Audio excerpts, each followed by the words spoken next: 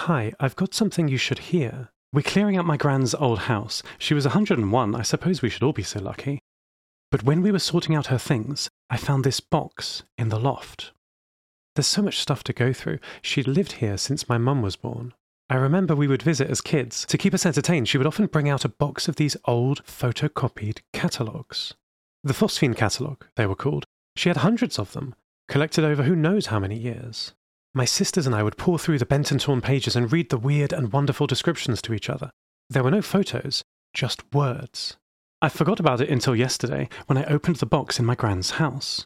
Inside were dozens of these cassette tapes. They're all unlabelled, different brands and different colours, but they all have the same person's voice on them, reading the catalogue, just like we used to. I don't know who they are, but I think they actually saw the items that my sisters and I only read about. And there are secrets here that never made it into the paper catalogue. I'll play all of the tapes into my phone and upload them so you can hear. Have you found anything like this? Maybe you have a box of tapes in your house too. Listen. Thanks, Morwenna. Here's the introduction to the next issue. Welcome to the Phosphene Catalogue, number 15001. We see a light where others see only darkness.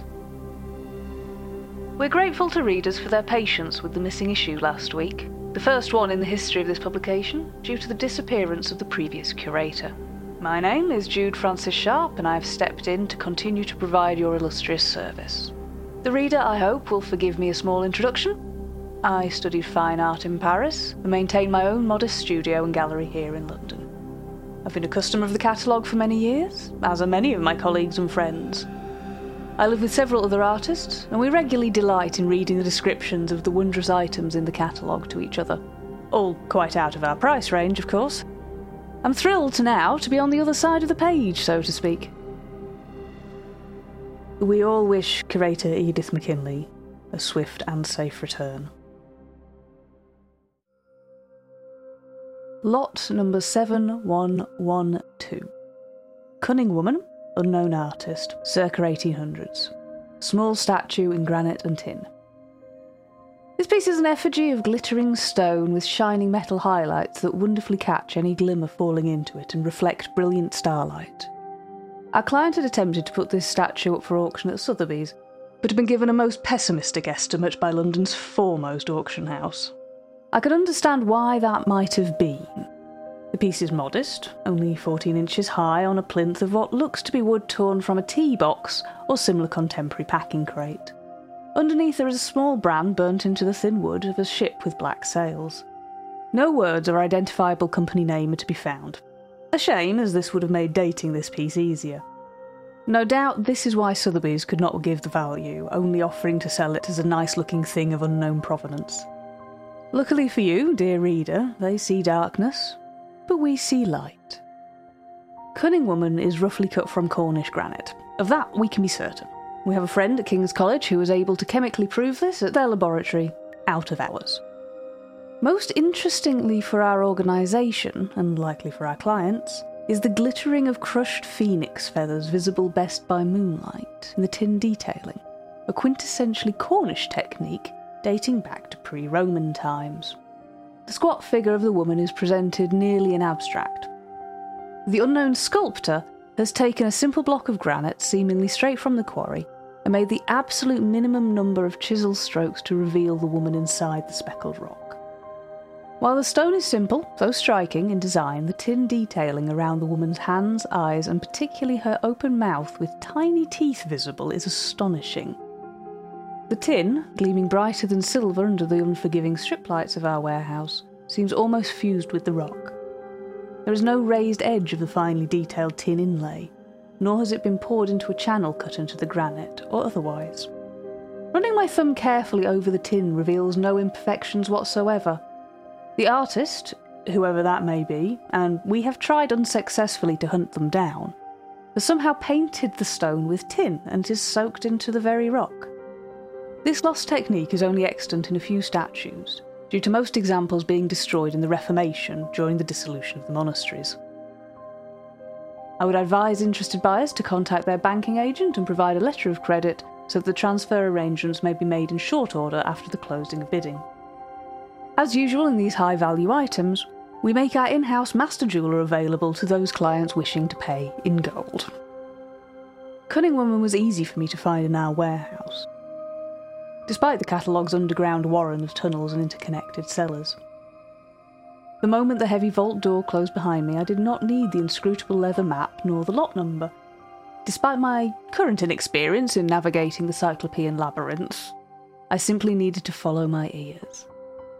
I first took the sound to be London street traffic, just a few feet above the ceiling, or perhaps one of the interconnected waterways that cause such problems with humidity. Fear not, reader, we have taken every precaution against natural and unnatural disaster. As I walked closer to the thick metal-barred section that was my goal, I could make out words, but not in a language I could speak. Perhaps in a language few people speak anymore.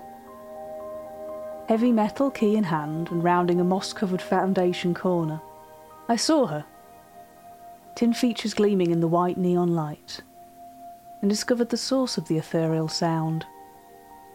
Reader, she sings.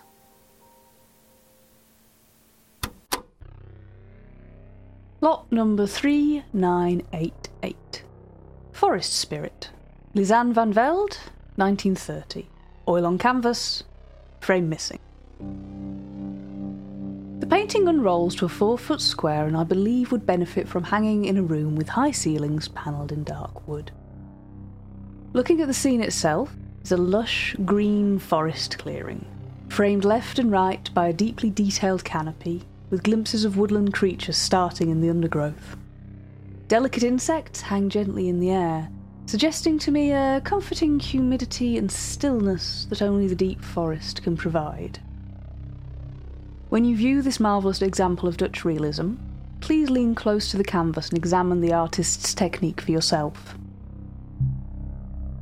Through a gap in the tree line, an almost horizontal slash of light floods the scene. Van Velde has captured the honey-coloured warming light of a late spring morning sunrise with almost photorealistic talent. Indeed, the light itself is the subject of this painting, not the clearing, or the stone altar in the centre, nor the empty eye sockets of the skull in the bottom right. This is not a cheap memento mori, reminding the viewer that all one day will perish. It tells us that when we do, the forest will not care. I find myself staring into that light. It draws the eye from all parts of the scene. As a moth to flame, as a parched horse to water, as a wolf to the hunt.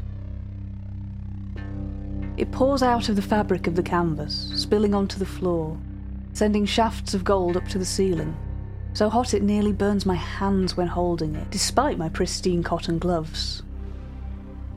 There's something written in pencil on the reverse of the canvas, just above the bottom edge, in block capitals. Misspelled, uneven, the pressure of the letters almost breaking the brittle varnish on the face. It reads, "To hear the music in the trees, you must be silent." This is not Forest Spirit. I've seen the original hanging in the south wing of the Rijksmuseum in Amsterdam. This isn't even a copy. It's mistitled. The documentation the Phosphene Catalogue received with this painting suggests that the work would have been framed in dark mahogany, but the frame is now entirely missing. The edges of the canvas show the telltale marks of it having been inexpertly cut from the frame. It is not the nature of this establishment to pry into the affairs of its clients, nor do we take responsibility for the veracity of their claims. Those are for our buyer to decide upon, by prior appointment at our showroom in Whitechapel. My role as both curator and compiler is to describe the items as I see them here in our warehouse. The catalogue specialises in those items that cannot be sold at other auction houses. Paintings of lost origin, statues that are too grotesque for public display, and books better left unread. Given the age, lack of history and nature of this canvas, I believe it was part of the Netherwood hoard looted last year in November of 1975. Moena, do we know who the client was for number 3988? No, of course we don't.